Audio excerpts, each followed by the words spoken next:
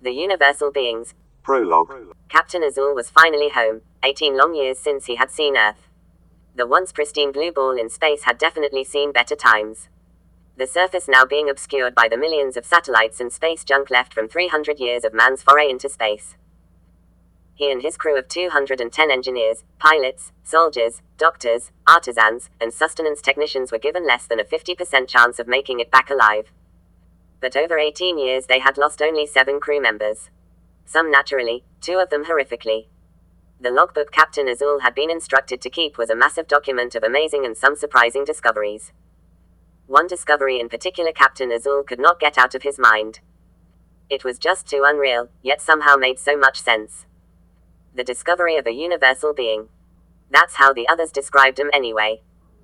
They are everywhere throughout the cosmos, on nearly every planet that harbors sentient life, and are all fiercely loyal and endlessly brave and trusted by all beings who survive alongside them, and who they survive alongside.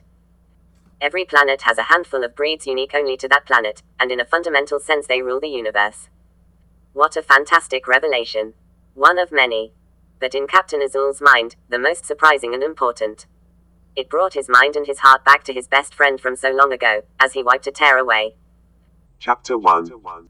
He stood there with his second, Captain Man, looking out in awe at the massive vessel they were chosen to command on man's first attempt at interstellar travel. The mission, journey 4 light years away to Alpha Centauri, the closest solar system to Earth's sun. Their ship was christened UNSS Explorer, and was many decades in the making and built to travel at 50% the speed of light. A smaller, unmanned prototype was sent out to do recon and test systems 10 years ago, but Earth Command lost contact 2 years ago, right as the test drone was approaching Alpha Centauri. So, the propulsion systems were successful in reaching the target in the projected time frame, but as the ship was reducing speed nearing their objective, all communications were suddenly lost. This was now added to their objective. Find out the fate of the drone and hope that it will not be the fate of Explorer as well. All options had been considered. All contingency plans were in place. The fear in Captain Azul's mind right now was that the most obvious would be looked over when they were already en route and unable to return. There had better be a lot of coffee and bacon in the storage hold, he thought to himself. And beer. He smiled to himself, and realized that he actually should probably check on that. They are giving us less than a 50% chance of returning, you know, said Captain Man. Yes, I know. I'm more afraid of what happens to us if we do make it back. Captain Man shot Captain Azul a questioning look. How so? Asked Man. Time dilation. Will we even have a civilization to come back to? I think it is obvious to us and all of our crew that everyone we know on Earth will be very old or long deceased when we return. But will humans finally have destroyed ourselves when we return? How far into the future will Earth actually be when and if we do return? None of our scientists have given me a clear answer to this question. I don't think they know either, Man responded. As far as not having anyone to come back to, we were all ultimately chosen to crew this beast, starting with requirement number 1, unmarried loner with no immediate family or attachment on Earth, said Man. Yes, I know. I suppose that is one of the unknowns this mission is seeking to find the answer to, said Captain Azul. Captain Man paused to gaze at the massive ship with a look of total wonder. I think we will make it back, Jim. Just look at this thing. Chapter 2. One of the biggest concerns within NASA, Earth Command, was gathering a large crew of over 200 people who ultimately got along with each other and truly cared about one another. Over the previous and last 5 years of preparing for the mission, crew members were required to spend 2 months per year in a large, isolated base with only each other. They could call out, but only to Earth Command with requests for emergency items or medical emergencies, but that is all. Earth Command would not be able to deliver supplies to a ship in space, so they weren't going to do it there. This was also a way of discovering items that may have been overlooked during preparation. Some surprising yet obviously important things missing on the ship's inventory list: basic band-aids, vegetable oil, food blenders, and the one that scared Captain Azul more than anything else, writing paper. How much can I trust planners who forget something so basic? I really need to check the coffee stores.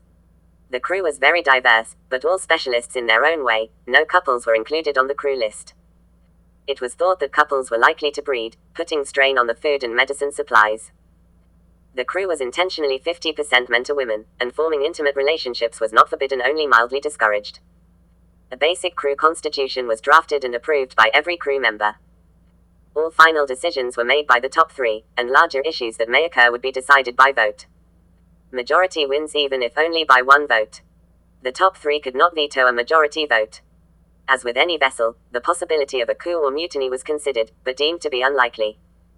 This crew had become a family, and all bad actors and toxic personalities were thought to be filtered out. Chapter 3. Captain Azul may not have had immediate family anymore, nor was he married or in a serious intimate relationship with anyone. But he did have an on-again, off-again girlfriend of 15 years. She almost cost him consideration to command Explorer. Angry, hurt times seemed to be more common than good times anymore with Frankie, but he did care about her. He at least owed her a goodbye, but he wasn't expecting the despair she was in at learning of his leaving. And when she was told it was 18 plus years to the crew and perhaps dozens or hundreds of years to everyone on Earth, Frankie just mentally collapsed. She treated me like dirt for the last 8 years, and like I was a burden to her.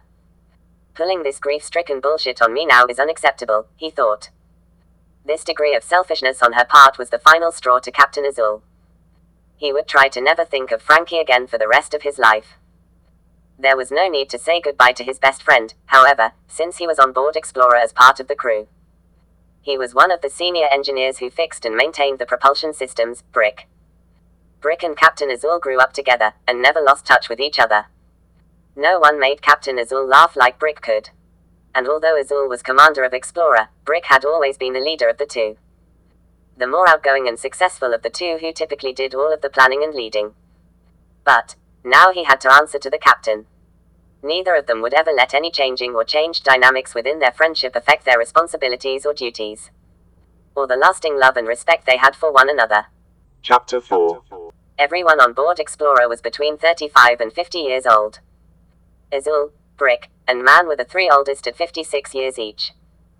The youngest was one of the lead scientists, an 18-year-old prodigy the other scientist called Old Man. In fact, on the ship's registry he is listed as Old Man Franklin. That's odd, thought Azul. Nice kid, but definitely lost in his own head. Theoretical physicist and expert on quantum something. Always making comments about we're all in a simulation anyway, to himself. I just want him to pay attention to where he's walking, thought Azul. Beth was the one who oversaw food production, storage, distribution, and preparation. She had 20 cooks and 10 farmers she had to work with to keep everyone fed and happy. Her and Sparky, the entertainment coordinator, had become best friends on board Explorer, and would often combine their talents and respective responsibilities to create some great dinner theater events. You would think with such an undertaking there wouldn't be a dull moment, and everyone would be constantly frantically working. This just was not so. Beth and Sparky were to prove to be the two most important and indispensable crew members, keeping everyone fed and upbeat. Boredom was the biggest enemy of all. The true beast constantly lurking to drive everyone mad. And if it ever really became too much for someone, Dr. Gary was always there to listen and support you. General Truck Howe and Lieutenant Brooks had 30 soldiers under their command, and they weren't just grunts or privates. These were highly trained and skilled commandos, and really the jack of all trades on board the ship. They helped with everything from farming to cooking and cleaning, ship's maintenance, and served as the ship's police force. Anything you needed them to do, they could do. Chapter 5. The odd man out, so to speak, was Dr. Crabtree, the third in charge. Quiet, intense, and always worried. He had a reason to worry. As chief engineer he was the final word when there was any issue with the Orion engines. Powered literally by atomic bombs being shot out of the rear of the spaceship, everything had to work perfectly to get the desired top speed in the optimum time frame. Too fast too quickly, and they could tear the ship to shreds. Too slowly, and they might all die before getting back home or even before reaching their objective. The medical director, Dr. Hayward, was a very talented and respected internal medicine specialist. She had 3 general medicine, 3 surgeons, and 5 nurses under her direction, 12 medical professionals to care for 199 other crew members, and themselves.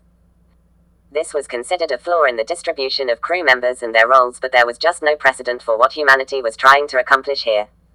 There was no blueprint. This was trial and error on a grand scale. Any minor miscalculation in the slightest could cause cascading, fatal results.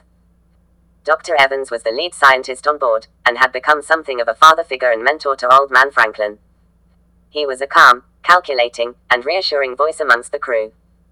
The most rational and reasonable voice on board. In many ways, he actually had become the unofficial last word on the ship. His opinion shaped all ultimate outcomes from any final decisions that were made. His input was always based on math and facts, and he proved to always give the most objective insane solution to any problem.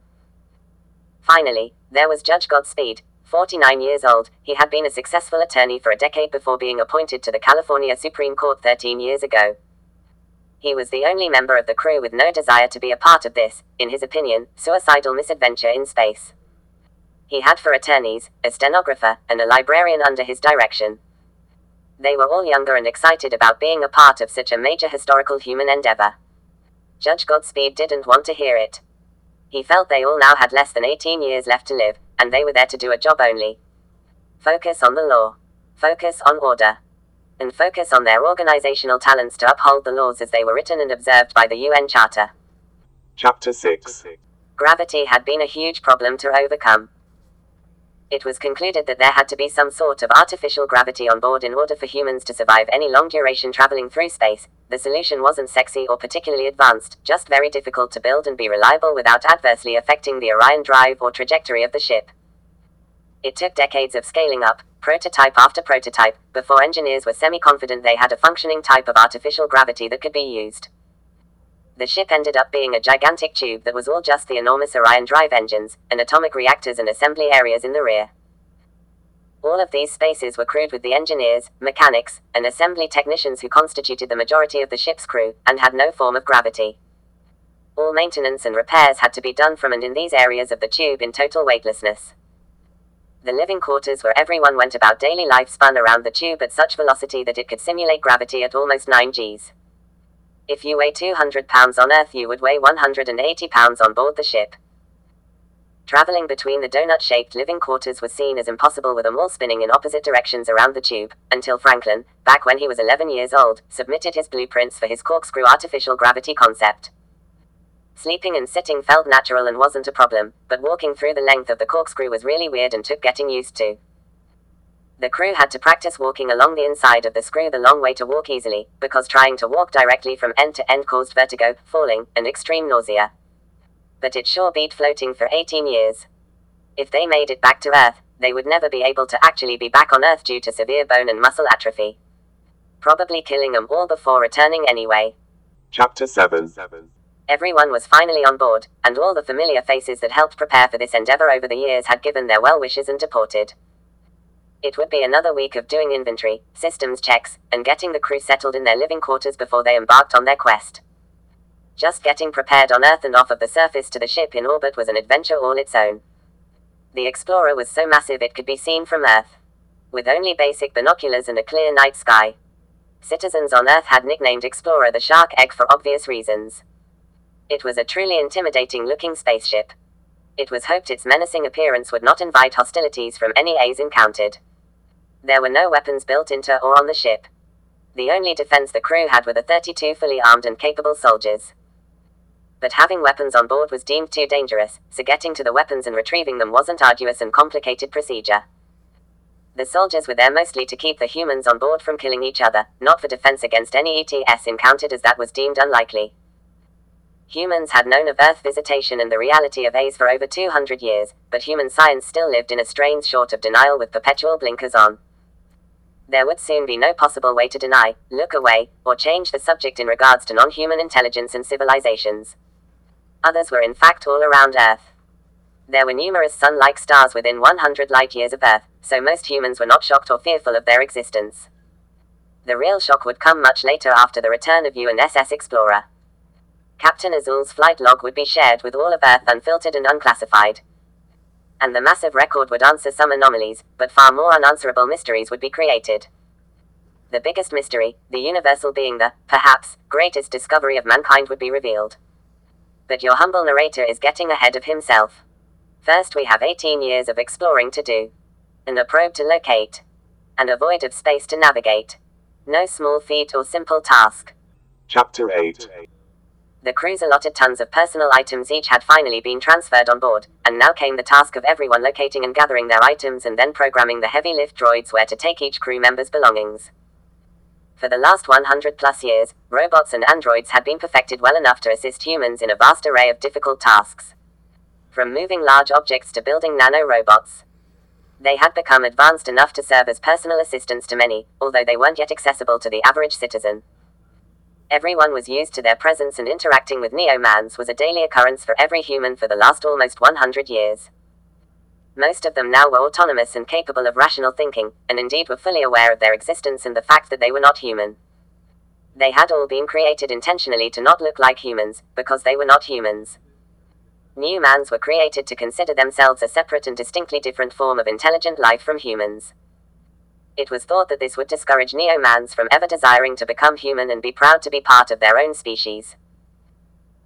Make no mistake, they were completely aware they were created by humans, but were programmed to be proud of this fact, and were intensely protective and obedient to all humans. The projection that AI would become smarter than humans way back in the 21st century became fact, but the fear that they would then deem humanity unnecessary and destroy humanity never happened. AI had been properly programmed to care about and protect their creators. Exponentially. Intensely.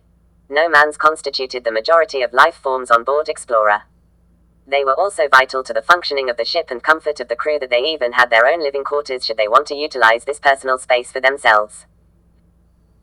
Neo-Mans on Earth were treated just as humans were treated, and were bound and protected by the same laws as humans. 75 years ago they had all started becoming so much their own individual identities and beloved like family members by humans that there wasn't any argument from any faction or group of humans protesting the implementation of the blanket Neo-Mans protection and equality statutes.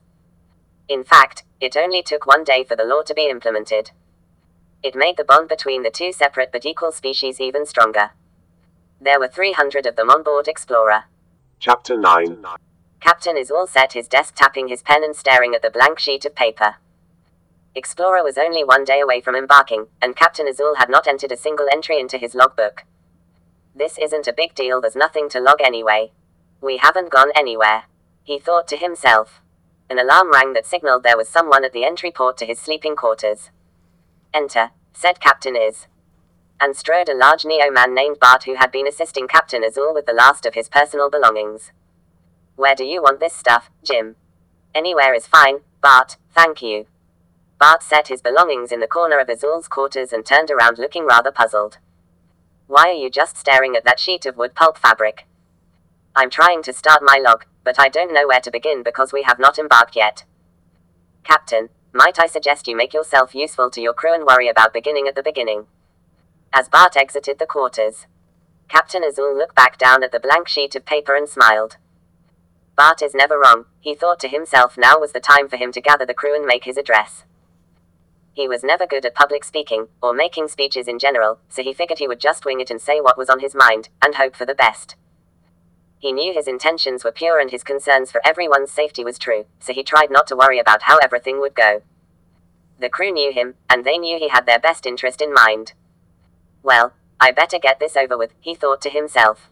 Chapter 10. Captain Azul and Bart made their way to the middle of the ship ahead of the crew so the captain could get comfortable and run through a few things in his mind that he wanted to say. He was intent on keeping the address short and to the point, without too much in the way of seriousness, sternness, or anything too cautionary about this dangerous mission they were about to set out on. I don't think I should start out from a place of fear, Captain Azul said to Bart. Or do you think I should be brutally honest about our chances of making it back home? I think everyone here has had enough training and time to know exactly why they're here, and what their chances are, Bart responded. I suggest keeping it short and positive. They all know who you are and trust you. Don't start from a place of worry. We all believe in you. You will do well as captain of this vessel. Thank you, Bart. Azul took a deep breath and looked back up at Bart. After a long pause staring at each other, Bart then quietly says, just don't fuck up. All of our lives are in your hands. Nice job bringing me back down to Earth, Bart. Bart looked confused. But Captain, we have not even left Earth orbit yet. Never mind, Bart. It's just something humans say to someone else to bring them back to reality. From where? Asked Bart. Never mind, Bart. Azul made his way up to the large podium on the riser. In front of him were typed pieces of paper with a short speech written for him. Captain Azul, stunned, looked back at Bart in a questioning manner. You have seemed worried about this address, Captain. I was hoping I might help you. I would feel proud to know if I did. Bart, I don't know what to say. Yes, I know, Jim. That's why I wrote the speech for you, responded Bart. A wide smile beamed across Captain Azul's face as he stared at Bart. Did I just say something humorous? Asked Bart. No, Bart. Just thank you. That's all. You're welcome, Captain. At that moment the crew started to drift into the hall, chattering amongst themselves. They find their seats and get settled. Then a palpable silence falls over the crew as everyone looks up at the captain in anticipation. Welcome, my friends, Captain Azul starts. Chapter 11. Over the course of the last decade, we have all been tested, chosen, and then intensely trained and conditioned for a daring endeavor. Humans and Neomans will together attempt the first interstellar mission in Earth history. We all signed up for this, and I know I don't need to remind you of the challenges that lay ahead for all of us. These are the final moments before leaving the embrace of Mother Earth to set out into deep space. If there is anyone who, for any reason, decides that they do not want to embark on this mission, you have 24 hours left to change your mind. It feels ridiculous to say, considering all of the years of training and getting to know one another that we all went through. I don't expect anyone to turn back now, but I thought it proper to give you all that option within the final day before we embark. Captain Azul looks at Judge Godspeed, knowing full well the judge's feelings about this mission being a foolhardy, suicidal endeavor. The judge just stoically stares back at Captain Azul without a word. Captain Azul looks around at the crew and continues, I have faith in you all, and I appreciate the trust you have all afforded me to be your captain. My aim is to get us all back safely, hopefully with a lot of questions answered, and new and amazing discoveries. We have the powerful Orion Drive engine to get us there and back. We have the quantum communication network successfully tested by our drone to communicate with Earth in real time. We have a large farm that can meet all of our sustenance needs for the duration of the journey. We have massive tonnage of supplies, medicines, and emergency rations, should the biosphere fail us. But, most importantly, we have each other. I know we will succeed. I know we will discover amazing things. And I am positive that we will make it back to Mother Earth alive. What Earth will look like when we return, I obviously can't say. Are there any questions? Old Man Franklin raises his hand. Captain, there is a conundrum. A paradox. 12. Franklin continues, since we can communicate back and forth with Earth in real time while going 50% the speed of light in either direction, wouldn't Earth be only 18 years in the future as it would for us when we return? The paradox is that with time dilation going at such speeds, Earth should be dozens, if not hundreds of years in the future when we return. Not only 18 years, as it would be for us. How do we communicate with Earth Command in real time, when time for us slows down dramatically? The crew begins to murmur amongst themselves in agreement with the question. Captain Azul thinks for a moment. Well, I guess that's one of the things we're going to find out, isn't it? A frown comes across Old Man Franklin's face as he puts his chin onto his hand, puzzling to himself for an answer. I have a concern that Earth Command will be talking so fast we won't understand them, and our communication to Earth may be going so slowly, it may take years for them to get one sentence deciphered. That is hardly two-way, real-time communication, quips Franklin. If you say so, says Captain Azul. Those are questions for you scientists to ask and hopefully find a solution to. My job is to get us there and home safely. Best of luck, my friends. We depart in 23 hours. Get some rest. The crew slowly makes their way out of the hall speaking amongst themselves. Captain Azul, Captain Man, Crabtree, and Bart all wish everybody well and stand there thinking amongst themselves. Captain Azul looks up at Captain Man, the kid's got a good point. He, too, has received nothing but silence to this question from the scientists who participated in planning this adventure. Maybe we actually didn't lose our drone after all. Bart starts making his way out of the hall while saying loudly, humans have a strange habit of believing fact as fiction and fiction as fact. Let's make the journey and find out. The top three are left standing there staring at each other, with concerned expressions. Chapter 13.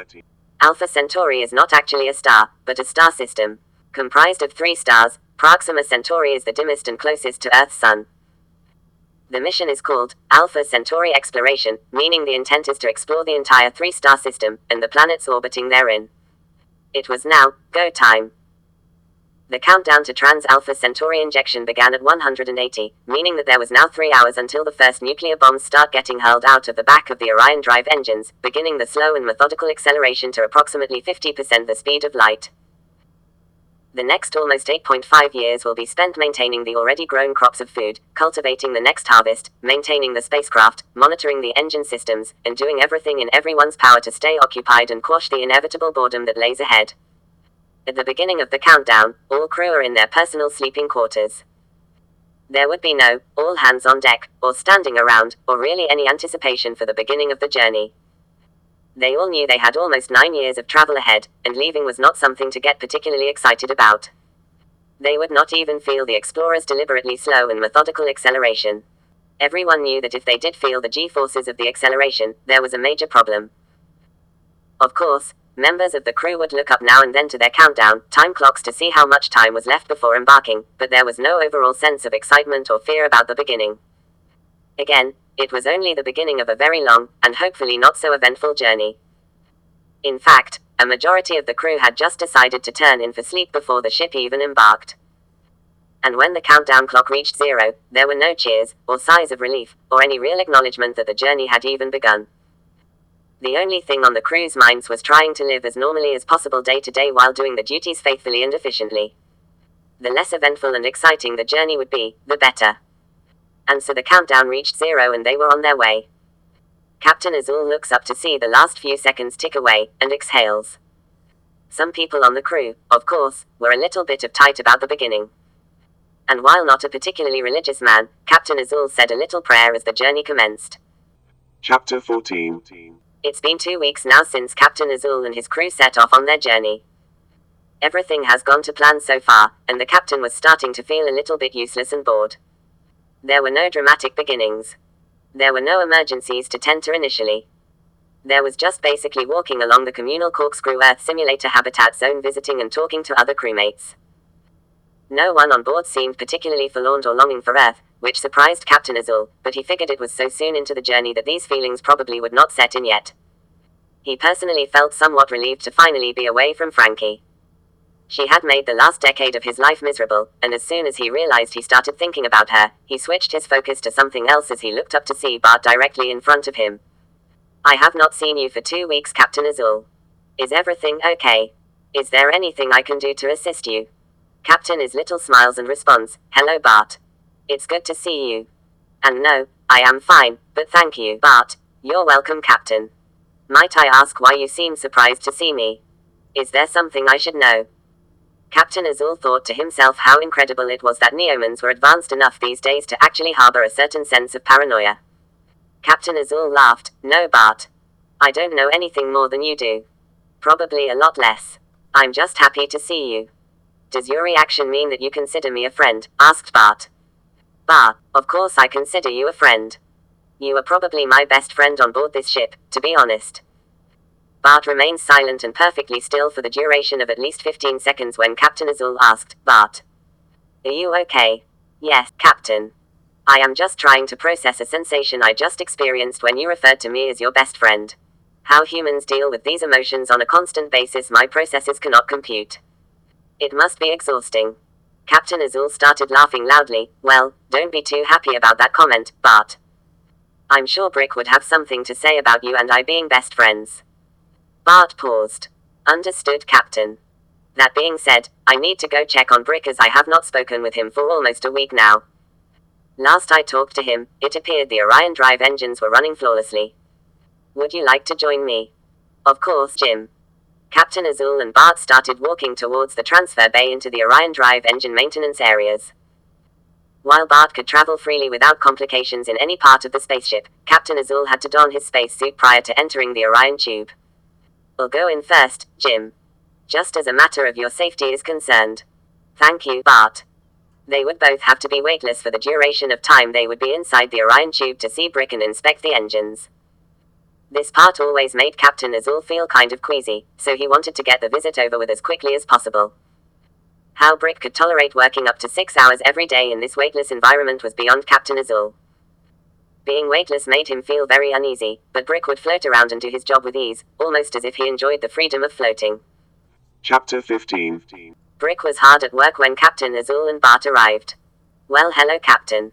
Nice of you to come visit me, my liege. Too good for one of us lowly engineers now, Brick said with a wry smirk. Give me a break, dude, shot back Captain Azul. They both laughed, which caused some confusion with Bart. Captain, would you like me to start paperwork against Engineer Brick for insubordination? Brick and Captain Azul just looked at Bart, and then looked at each other, and then started laughing so hard they both had tears in their eyes. No, Bart. We are brothers. were just busting each other's balls. The whole sequence of events followed by that comment by Captain Azul caused a mounting degree of total confusion within Bart. Why would you both want to destroy each other's reproductive organs? The laughter continued at an uproarious din, causing Bart to nearly shut down in total confusion. Bart, how old are you exactly in Earth years? I am 10 Earth years old, Captain. Why do you ask? Save this whole interaction into your memory and then come back to it 10 years from now. I guarantee that by then you will see the humor in it all, said Captain Azul. As ordered, Captain. I have saved it into my memory banks for future review as per your orders. An uncomfortable silence fell upon the three as Brick and Jim just stared at Bart trying to contain their laughter. I love you, Bart, said Captain Azul. This comment to Bart seemed to diffuse everything, and a palpable feeling of relief and happiness seemed to fall all over Bart's entire demeanor. He was a very young Neo-man, but already after 10 years has knowledge beyond 10 lifetimes. Just not the intricacies of human behavior and emotions. And another 10 years he will understand everything from sarcasm, to paranoia, to depression, and the whole range of human emotions more so than he would ever like. Captain Azul and Brick knew this. They had to walk gently and be careful what they said around Bart, for fear of instilling hyper-confusion into him. This was a problem with the accelerated intelligence of Neo-mans on Earth that all humans were aware of.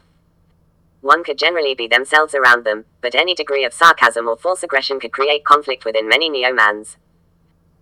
They just needed time to learn, and it wasn't much time at that. 10 years from now, Bart would be so much more knowledgeable about the universe around him, and about the intricacies of human emotions and actions than any human ever could be. Bart seemed like a genuinely kind and thoughtful Neo-man, and Brick and Captain Azul wanted to treat him as kindly and respectfully as they possibly could. Captain Azul knew that telling Bart that he loved him would reset any confusion in his processes, so they could just move forward without having to explain everything in detail to him. He would figure all of this out very quickly anyway. But, in a way, Bart really had become part of Captain Azul and Brick's little inner circle along with Captain Man. It didn't need to be told to him he was one of them now, but he wasn't human, so he did need to tell him he was accepted to calm any thoughts or new discovered feelings he didn't understand, such as paranoia of feeling outcast or not accepted, somehow. Chapter 16. It has been a year now since explorers set off on their journey, and Beth was very satisfied with how the biosphere's crops had turned out over the course of the last year. The harvest went well and the replanting had also yielded great abundance. The cooks had also done a great job in providing food for the crew.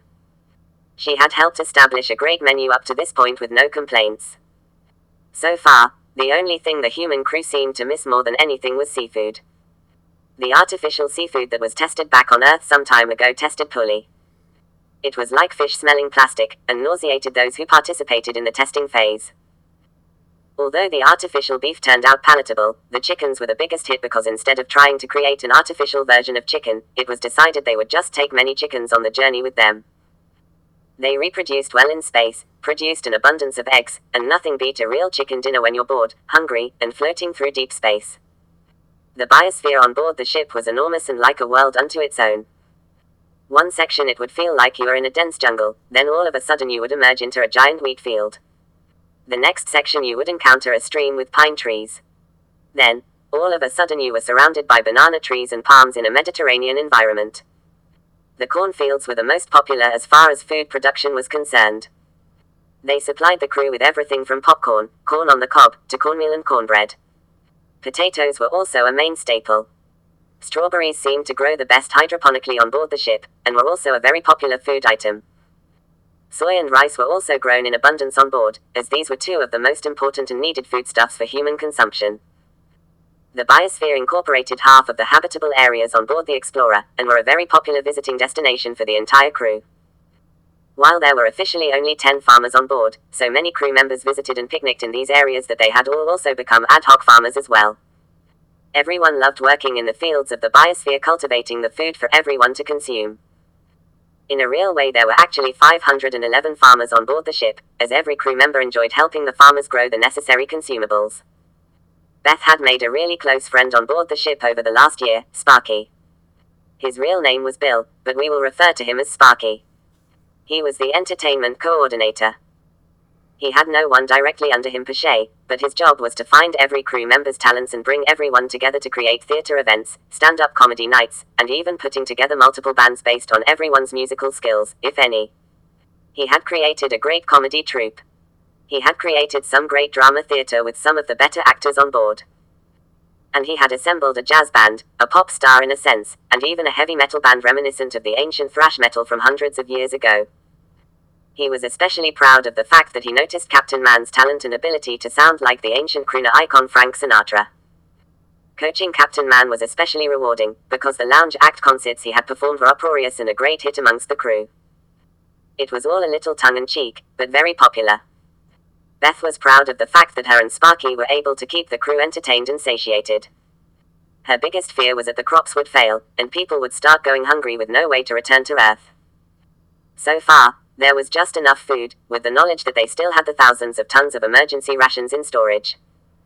Beth and Sparky truly were the most popular crew members, and more it became apparent to everyone how truly important they were to everyone. Chapter 17. General Truchot was briefing his men on their assignments for the day when in walked Dr. Gary, the ship's psychologist. "Well, good day, Doctor. How may I be of service to you?" asked the general. "I just thought I would come by and watch your procedures for a while, if that would be acceptable to you." "Of course, Doctor. Have there been any complaints from the crew regarding myself or my men?" "Absolutely not," responded Drive. Gary. "To be quite honest, I have found myself a little bit bored, as no one seems to be having any sort of psychological issues, as far as I know, and I decided I would just make my rounds to talk to everyone and see how everything is going. I suppose this is more a personal issue, and for myself more than anything else." The general laughed. "Trust me, Doctor, I completely understand where you are coming from. Filling each day has become something of a challenge. There are times where I feel like I could just sleep for a week straight just to fill the time." A look of relief came across Dr. Gary's face. "General, you don't know how relieved I am to hear you say that. I am supposed to be here to ward off any psychological issues from everyone, but I find myself the one who seems to need to talk to everybody. It's an odd and uncomfortable, actually rather embarrassing situation I find myself in, and I apologize for bothering you." "There is no bother at all, Doctor. You can call on me anytime, day or night. I am here for you just as me and my men are here for everybody on the crew, no matter what the situation. But first, are there any situations that you feel I need to resolve within the crew that you are aware of?" "Actually, not at all. Everyone gets along with each other marvelously, and even the Neomans are extremely helpful, courteous, and pleasant on a daily basis. I have actually seen no conflict on board, only cooperation and friendship. It's refreshing to know we can go this long as humans and act humanely, so to speak." The general smiles at the doctor with relief and agreement. "I agree, Doctor. I am finding myself pleasantly surprised at the civility and kindness everyone has shown one another."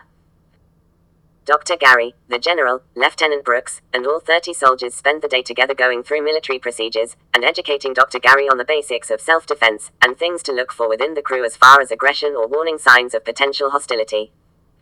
Dr. Gary in turn privately talks to the general about what to look for with his men as far as psychological breakdowns, loneliness, or mental health issues. Their friendship begins on this day, and would be a strong and important bond on board the ship for years to come.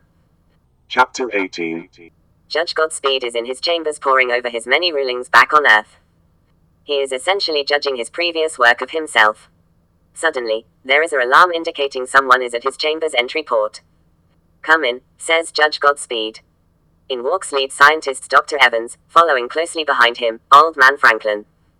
"Good day, Your Honor," says Drive. Evans. "May we have a moment of your time to instruct us on a legal matter?" "Of course, Doctor. Please have a seat, the both of you." Dr. Evans and Franklin sit down, and Dr. Evans begins, "We have genetically modified food growing on our fields in the biosphere.